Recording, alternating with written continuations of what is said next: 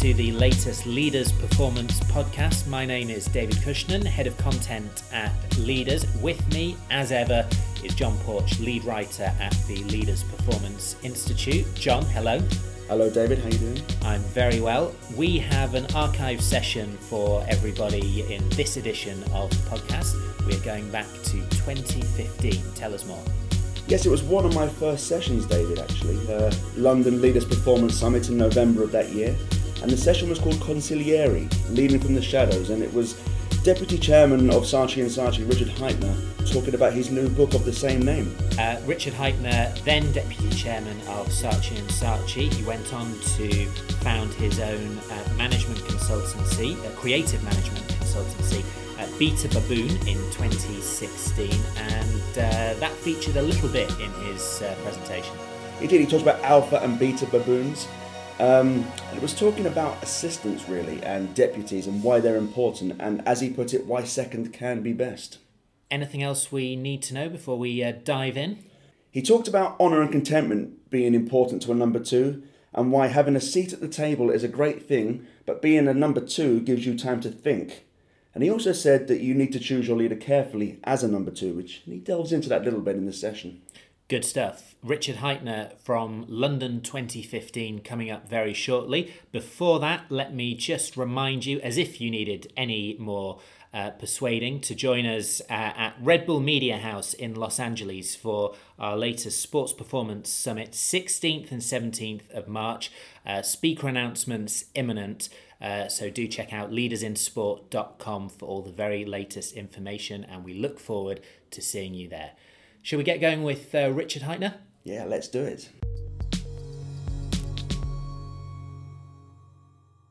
Thank you very much indeed. I'm absolutely delighted to talk to you about seconds in command. And I thought what I would do, though, is just for those of you who want the easy must-read on leadership, before you buy my book, you really ought to buy this one from a man who I know is adored by people at the Emirates and all things to do with Arsenal. He teaches what he calls his Ferguson formula at both Harvard Business School and more recently London Business School, and he's got leadership down to 8 easy lessons. And in truth, having read the book, I would commend you to this if you're interested in the topic of leading from the front, because Ferguson's latest book, written with Mike Moritz from the Silicon Valley, is full of great insight. My own formula, though, is much simpler than that, and it comes from the school playground, for those of you young enough still to remember that.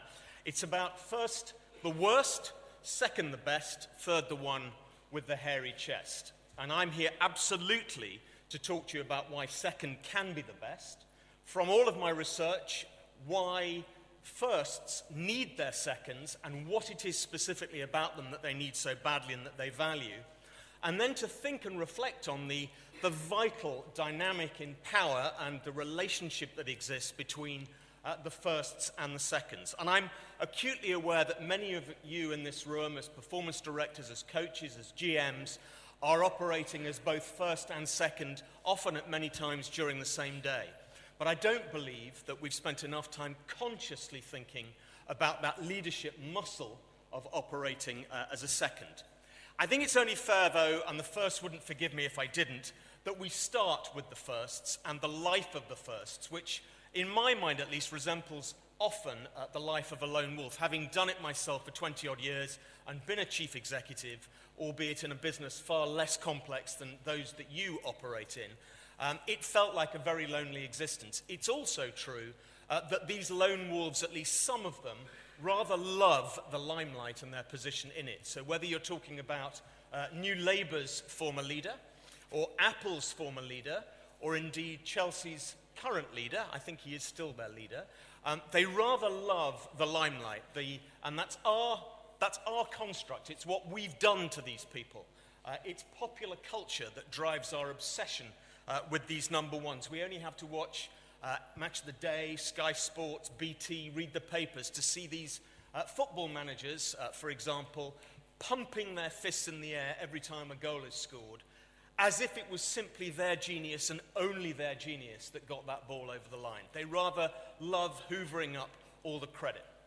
And it's It's worth saying that when I started researching this book, it was out of anger. It was out of frustration that so much of the credit accrues to this singular, mystical, rather mythical and strong charismatic leader.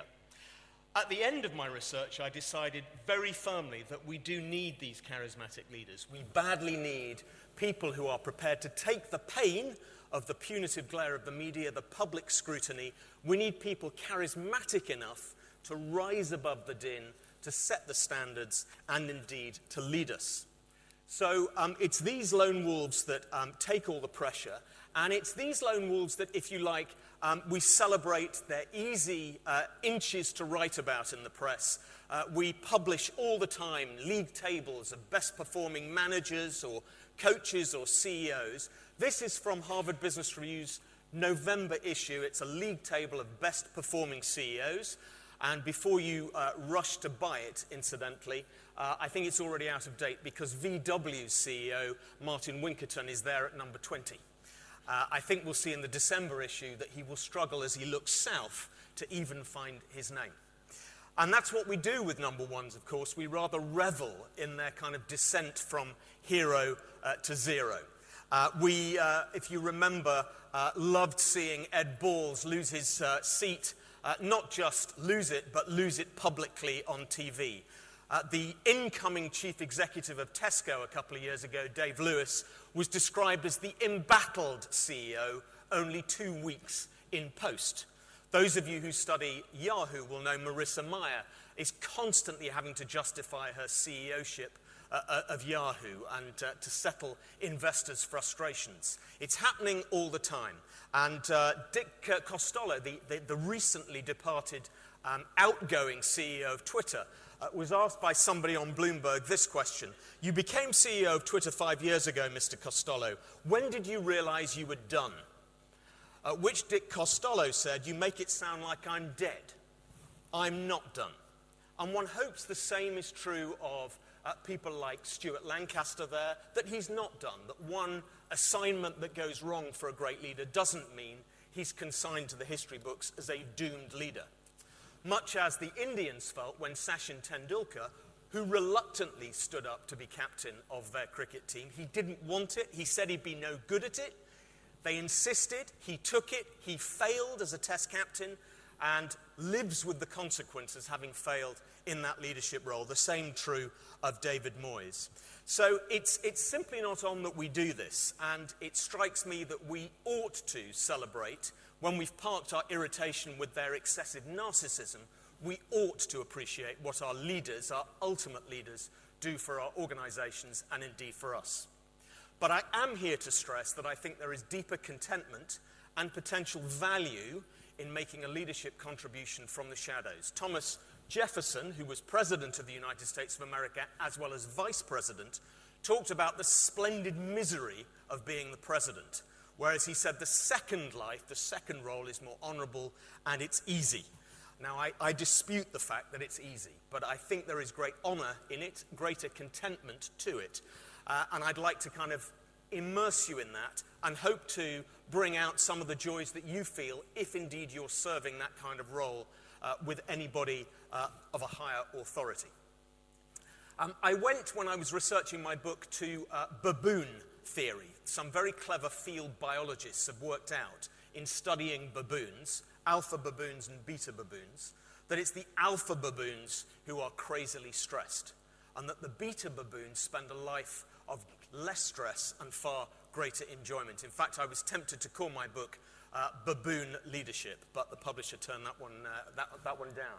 But it's these kind of beta baboons who spend their life in the shadows making massive contributions to both their A's, the ultimately accountable leaders I call them, and their organizations. This, of course, is Steve Peters, who David Brailsford was immediate to point out to me when I interviewed him.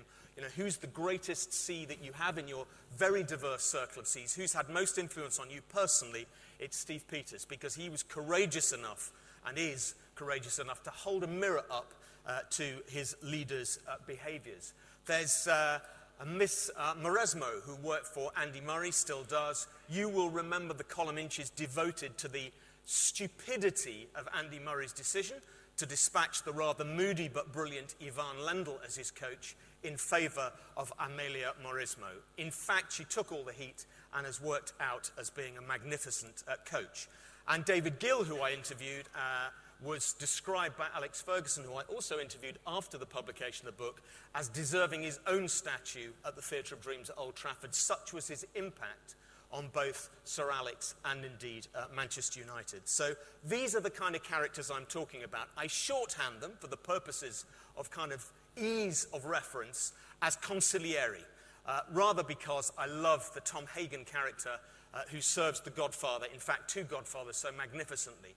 And whilst the application of my work is for organisations with a great deal more legitimacy than the mafia, I do think consiglieri is a great kind of descriptor for the kind of roles that I think many of you as performance directors, sporting directors, even general managers perform in your lives.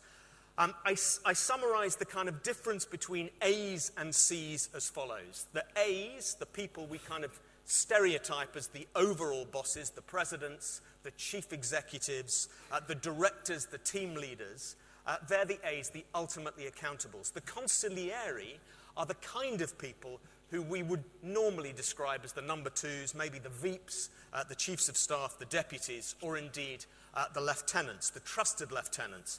Although I have to be careful here, I read when Sepp Blatter was hitting trouble, calling his cronies trusted lieutenants is an insult to trusted lieutenants. So we have to be a little bit careful. Many of you here will have noted in that kind of split between A's and C's that you do both. Barbara Hannigan here, who's an extraordinary conductor, and she would routinely conduct 3 movements of a symphony before putting her baton down, turning to the audience and singing as a soprano.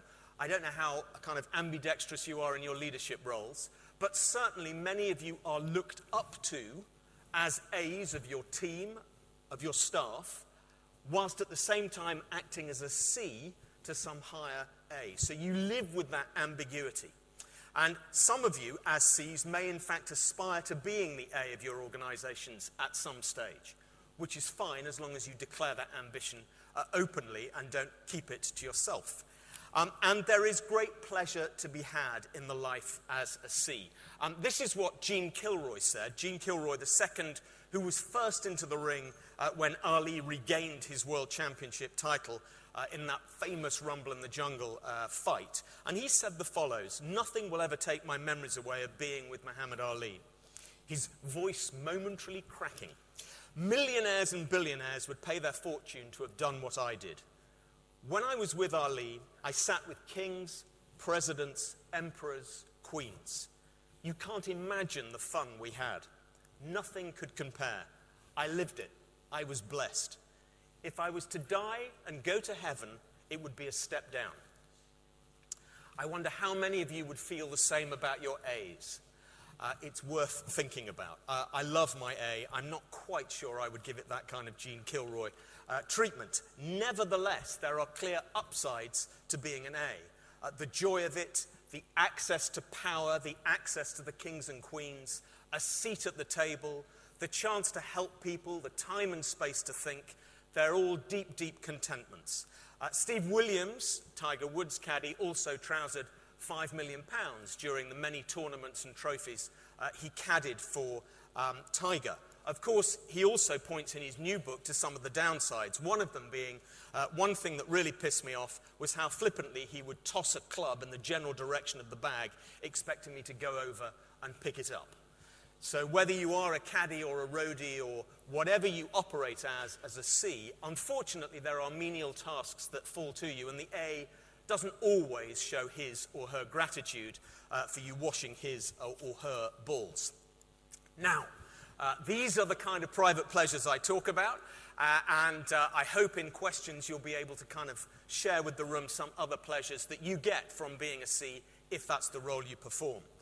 I wanted to dwell a little bit on what it takes to survive and thrive as a C, and although this is somewhat irreverent, there is a point to this, because one of the critical things you have to do as a second or as a C, a consigliere, is to cast your A very carefully. You have to choose your A. You're going to make a hero of that A, And the fact is, what makes A's as good as they are, what makes so many A's great winners, brilliant people, great competitive, restless spirits, also at times leads them to demonstrate somewhat erratic behavior.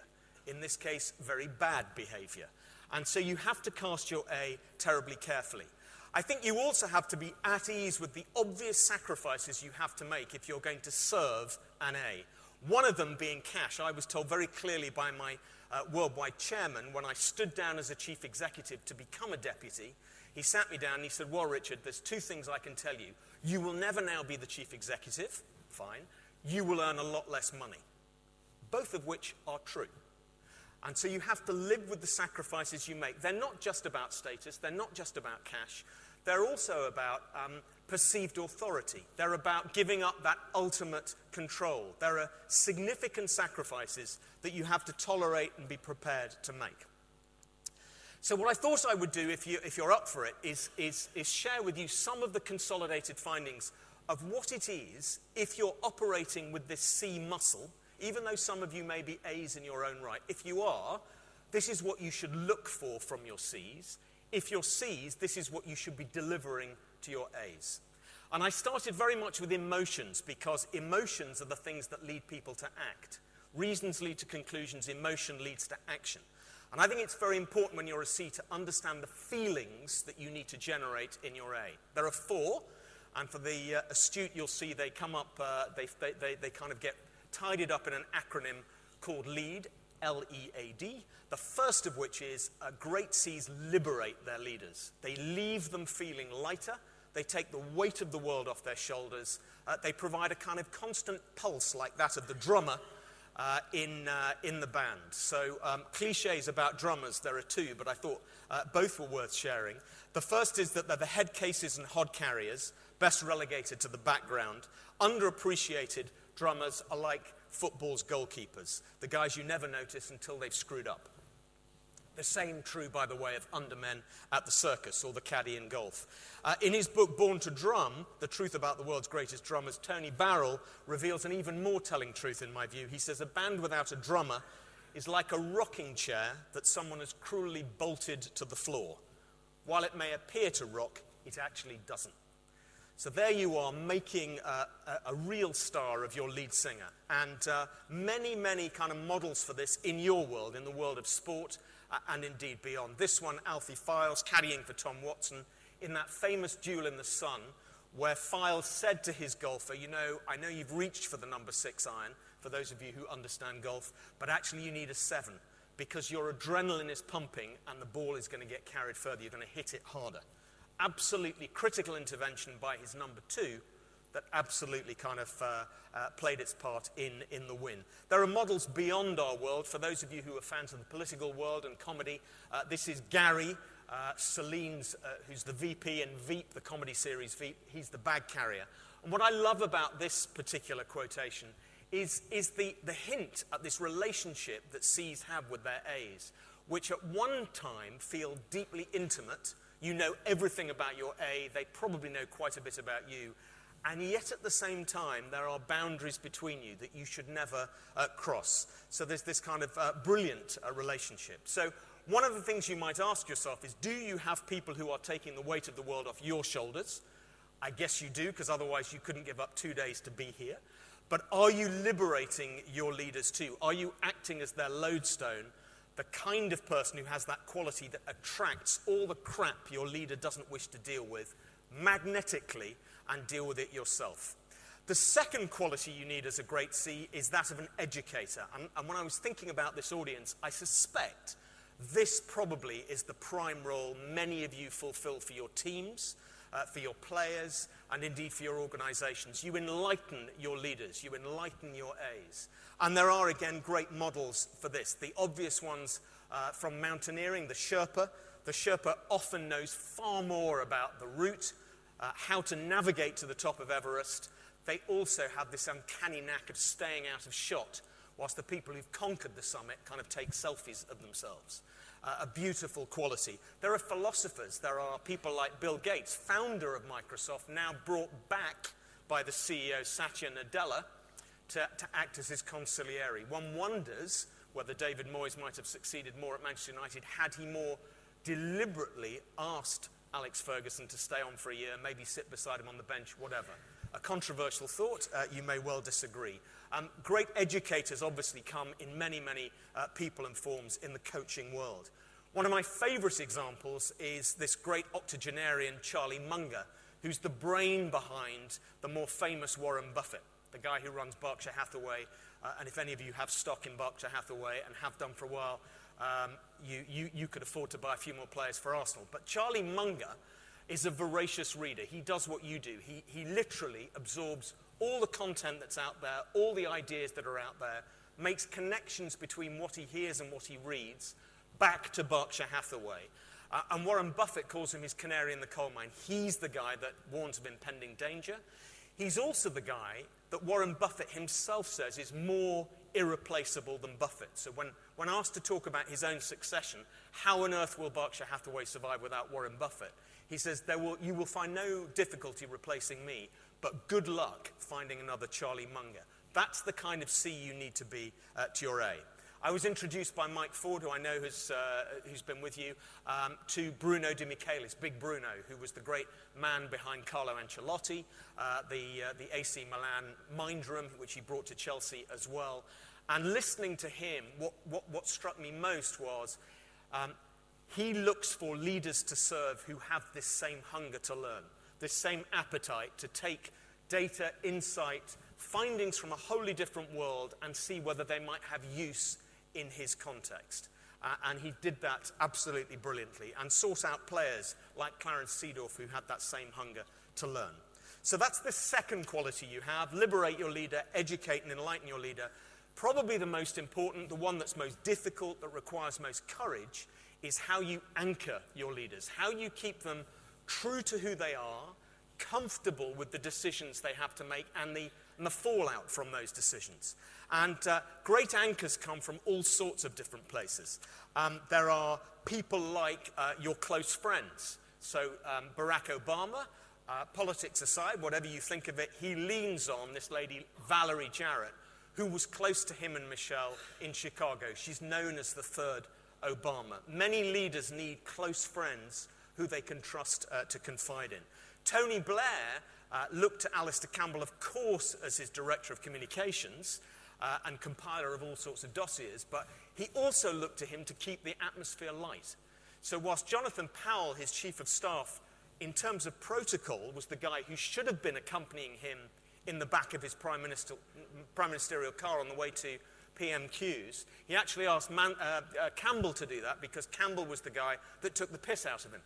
Campbell used to do a kind of imitation of a northern disc jockey, sending up Tony Blair as an incompetent about to face Prime Minister's question times. And at least for a term or two of Blair's administration, I think he succeeded in keeping Blair very grounded.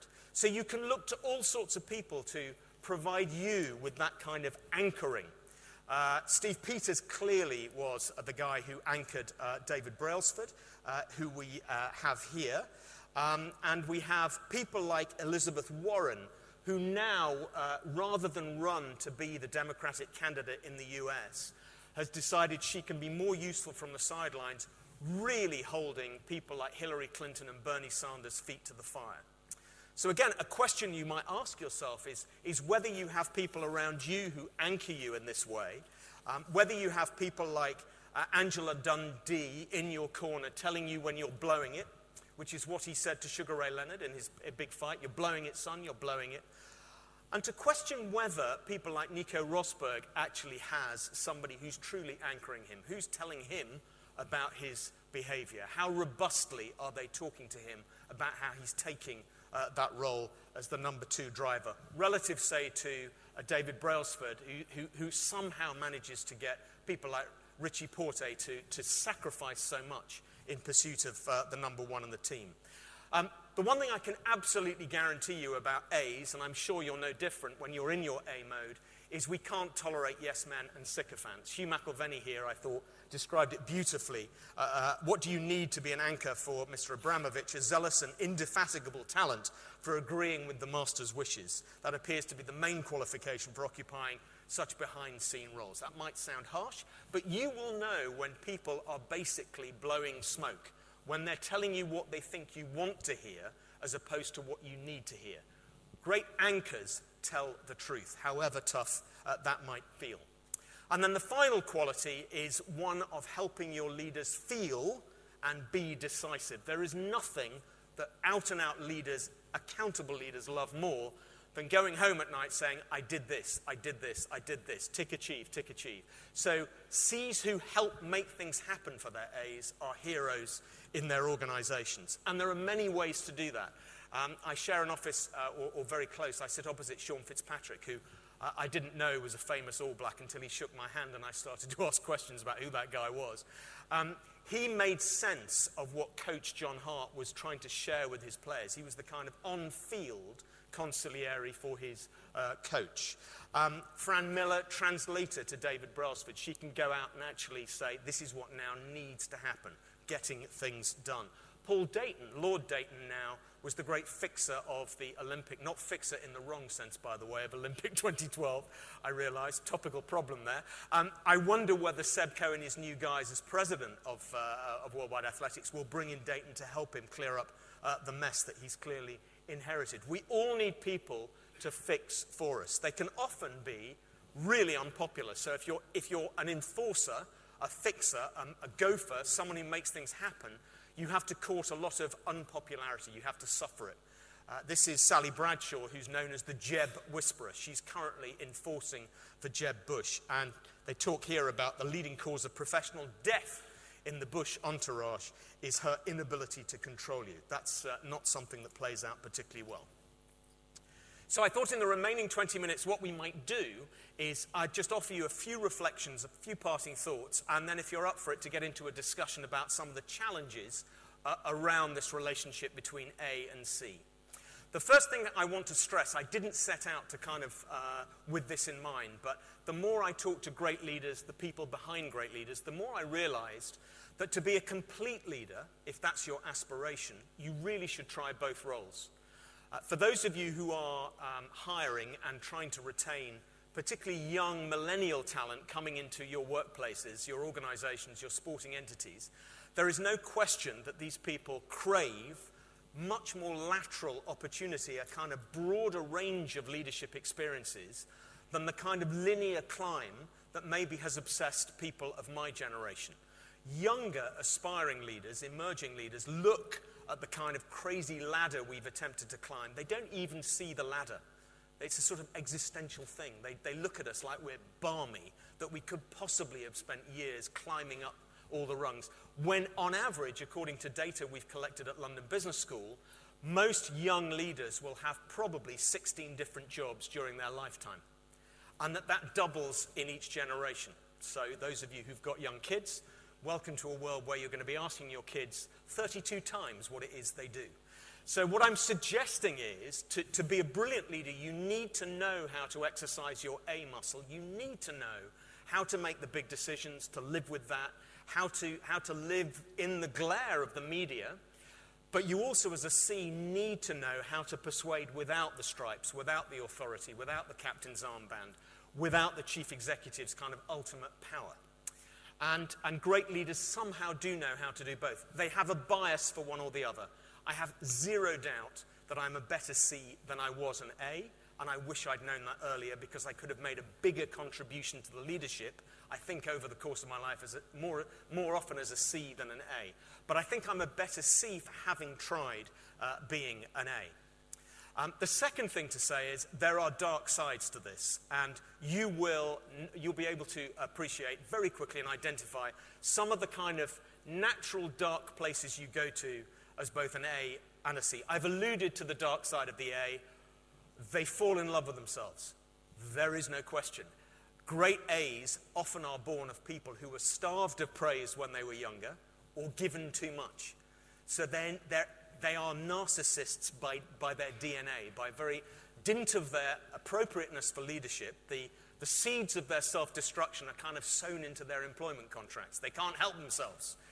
And their weakness, of course, in relation to the C's is they don't thank them, they're not grateful for them, they don't realize that great C's need time and space to think, they need gratitude, they need a certain degree of access to the organization, they need time with their A.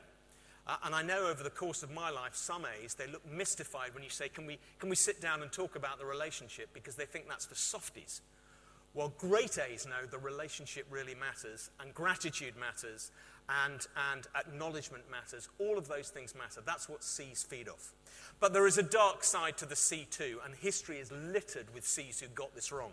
The C who believes that he or she has become so indispensable to the A that but for them, their A would be up some kind of creek without many different paddles. The people who go home at night going their A has totally lost the plot, and really they should give the lead to you, even if you don't want it. So there are really dark sides to this, and you need to be very careful, because the organization, if you're a defining C to your A, can get rather envious of you. Other C's look at you as the major C and go, why is it he or she has got the ear of the boss?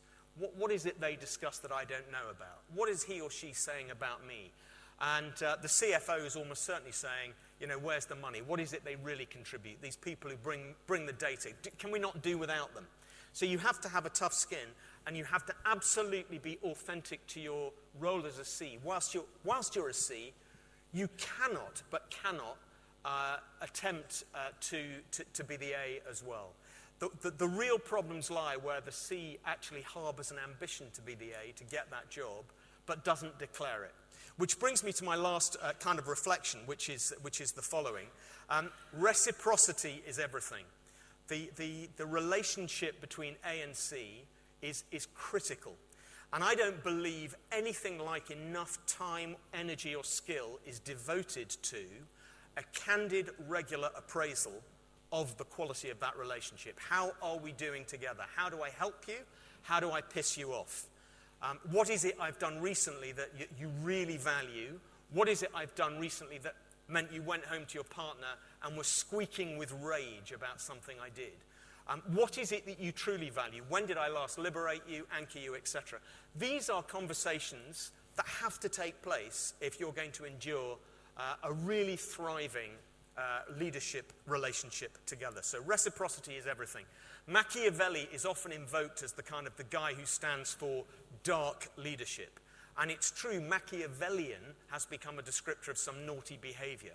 But the truth is, what he was trying to define in his work back in the day was how princes and ministers should work together for good outcomes. You might not agree with the outcomes he was after, but for strong, robust relationships, what is it that ministers and princes have to agree amongst themselves to generate a really thriving relationship? So those of you tempted after you bought Fergie's book to buy another one, will see at the back of my book a kind of mock, ironic, hopefully quite light-hearted guide to how the A should have a conversation with a C, how a C should have a conversation with an A. And give it a go is my recommendation. So that's all I had to say by way of some themes from the book, but also some themes gathered from conversations I've had since then.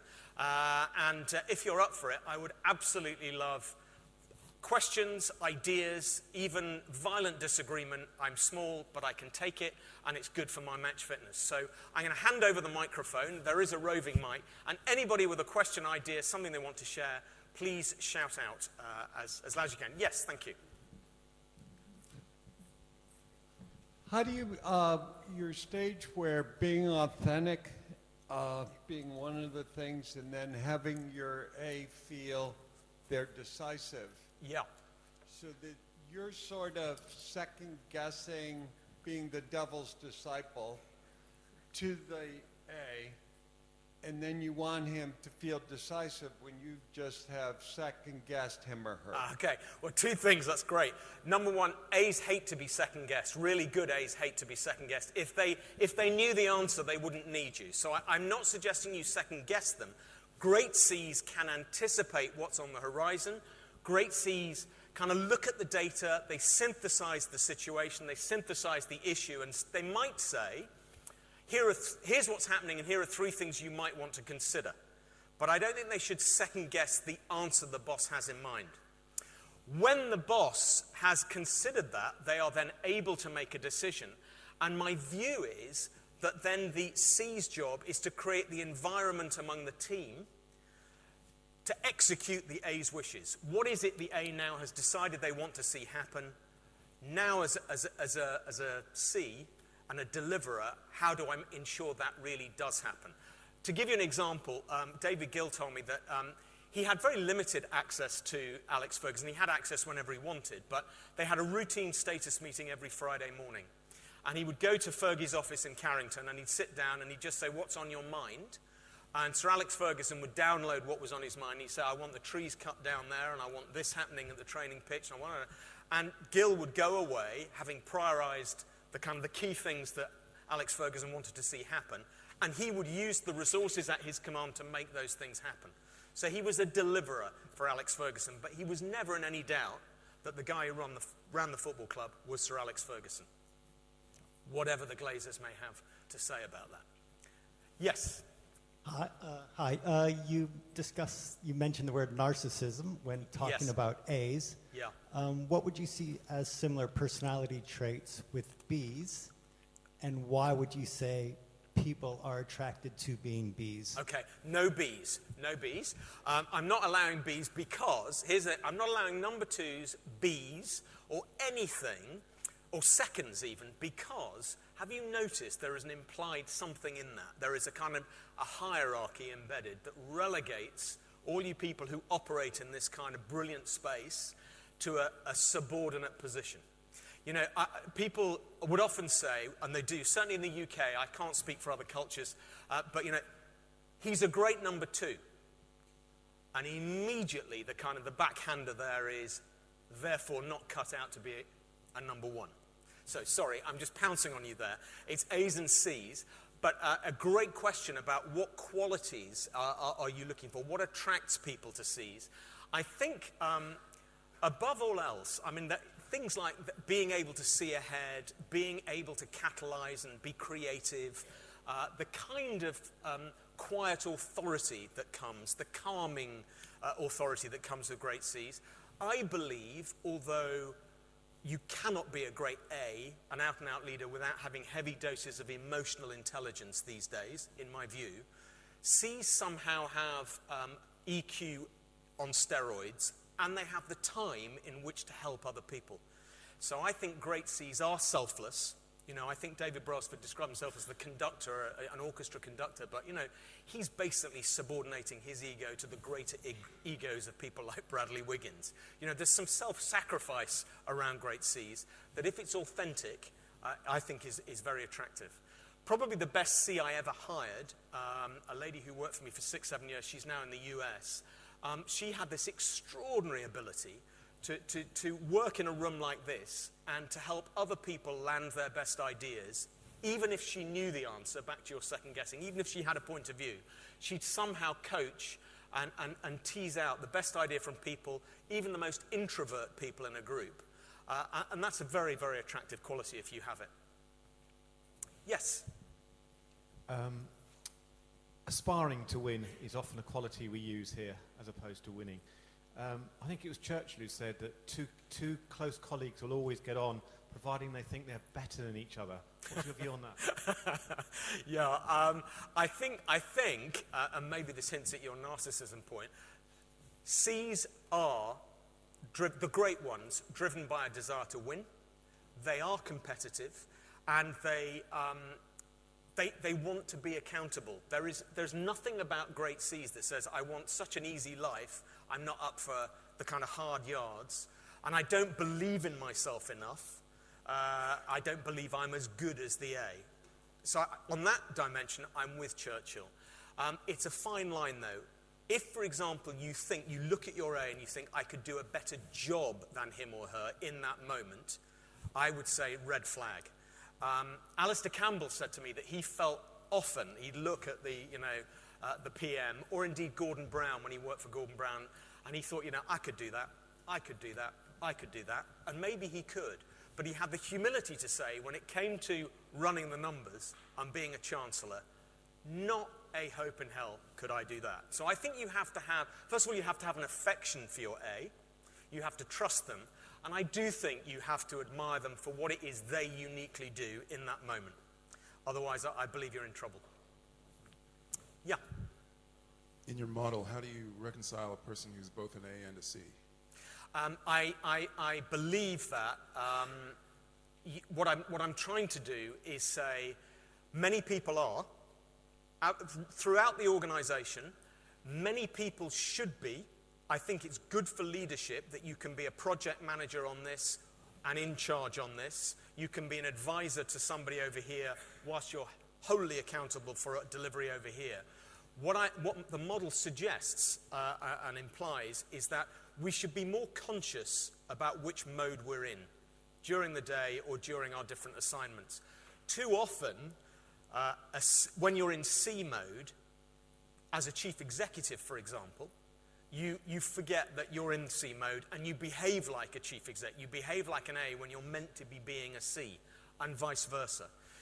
The model originally came from a project management system we run at Saatchi called RASCI, which I'll briefly explain. I conflated it into just A and C.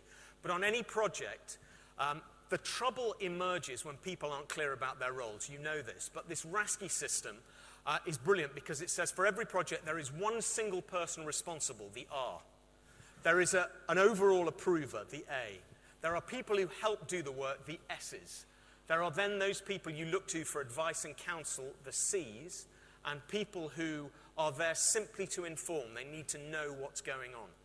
And too often we kind of muddle it all up and we just assume that hierarchy prevails, so the most senior person is the person responsible for the project. And this system actually allows for 26-year-olds to be the A, supported by or counseled by, the really experienced CEO. So all I'm suggesting is know when you're being asked to be the A, know when you're asked to be the C, and be very, very public about it. I will often write memos to people saying, as a C, I would counsel the following. And I think it's just very good to headline it. Which role am I playing? So there's no ambiguity. That's one answer. Quite a long one. Any other questions? Anybody who kind of looks at this model and goes, nah, it doesn't work. It doesn't work for me. I don't buy it. There's going to be some of you. Yes? Well, I think it works. Is there a chance, can you transfer this into a sporting team? Like Tour de France team, I can see an A and I can see a couple of C's. Yes. Does this work in a football team? Does it work somewhere else as well, if you create it? Yeah, I do believe it does. I mean, you probably know I declared my hand. I'm kind of ill with a passion for Manchester United. One of my absolute all-time favourite players, Paul Scholes, who of course could score goals, and very spectacular ones. But I think was a kind of creator of opportunities for other people. And so in my model, at least, I would look at Scholes and think, yeah, occasionally he would pop up front and score, but on the whole, his defining contribution was as a C. Whereas there were more obvious A's, the people who took command on the field, whether they were the Roy Keanes or indeed people playing up front and the striker. So I do believe it works in teams. It absolutely works in a kind of Tour de France situation where people, they literally will live with the disappointment of never ever winning a tour, but being part of a winning team. The same has to be true of Formula One, where all the people who do those kind of crazy 2-second pit stops, they are the heroes. In many respects, they're the people who allow the great drivers to go on and win. So I do think it translates into any kind of team, whether it's a permanent one or even a temporary one. Just a rough show of hands, how many people in the room actually would love to be the ultimate A or are the ultimate A of their current organization? Just a quick show of hands, the ultimate A. Okay, so actually large numbers of you who are C's. Of those of you who are C's, how many aspire to be the A one day? Just a quick show of hands, how many people? Okay, brilliant. Because I think being a great C is a fantastic training ground for what I believe to be the emerging qualities of a great A.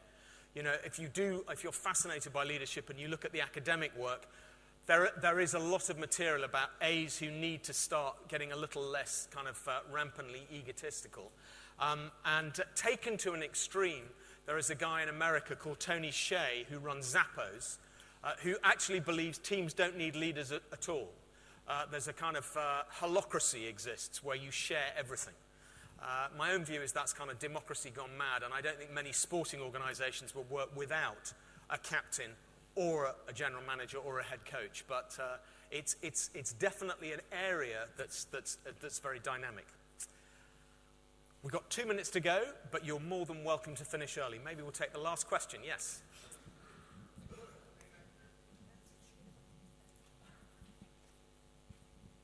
It strikes me in any organization that A's and C's will be different in different situations. So, you know, Alex Ferguson, clearly an A, but at the same time, when they're talking about, you know, commercial revenue or something like that for the club, would definitely not be the A in those situations. So isn't the situation in an organization much more mixed, where in certain areas people are A's but then have to be C's in other areas? Absolutely. I think that's critical. You know, the situational context is vital. What I'm calling for is just total, honest, unambiguous clarity that on matters of money, David Gill is the A. On team selection, Alex Ferguson is the A.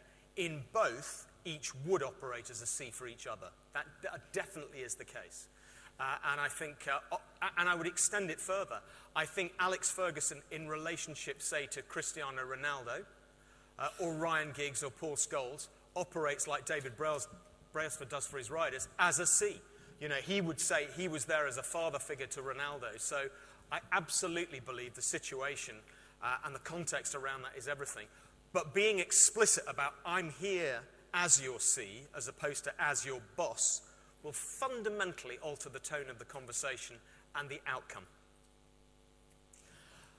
I'll draw that to a close. Thank you so much for your attention. Anybody who's interested, you can have a look at the book or what's been written about it on consiglieriebook.com, or if you want to write to me and learn more about Beta Baboons, at richard@betababoon.co.uk. On that note, I leave you back in the great hands of your organisers.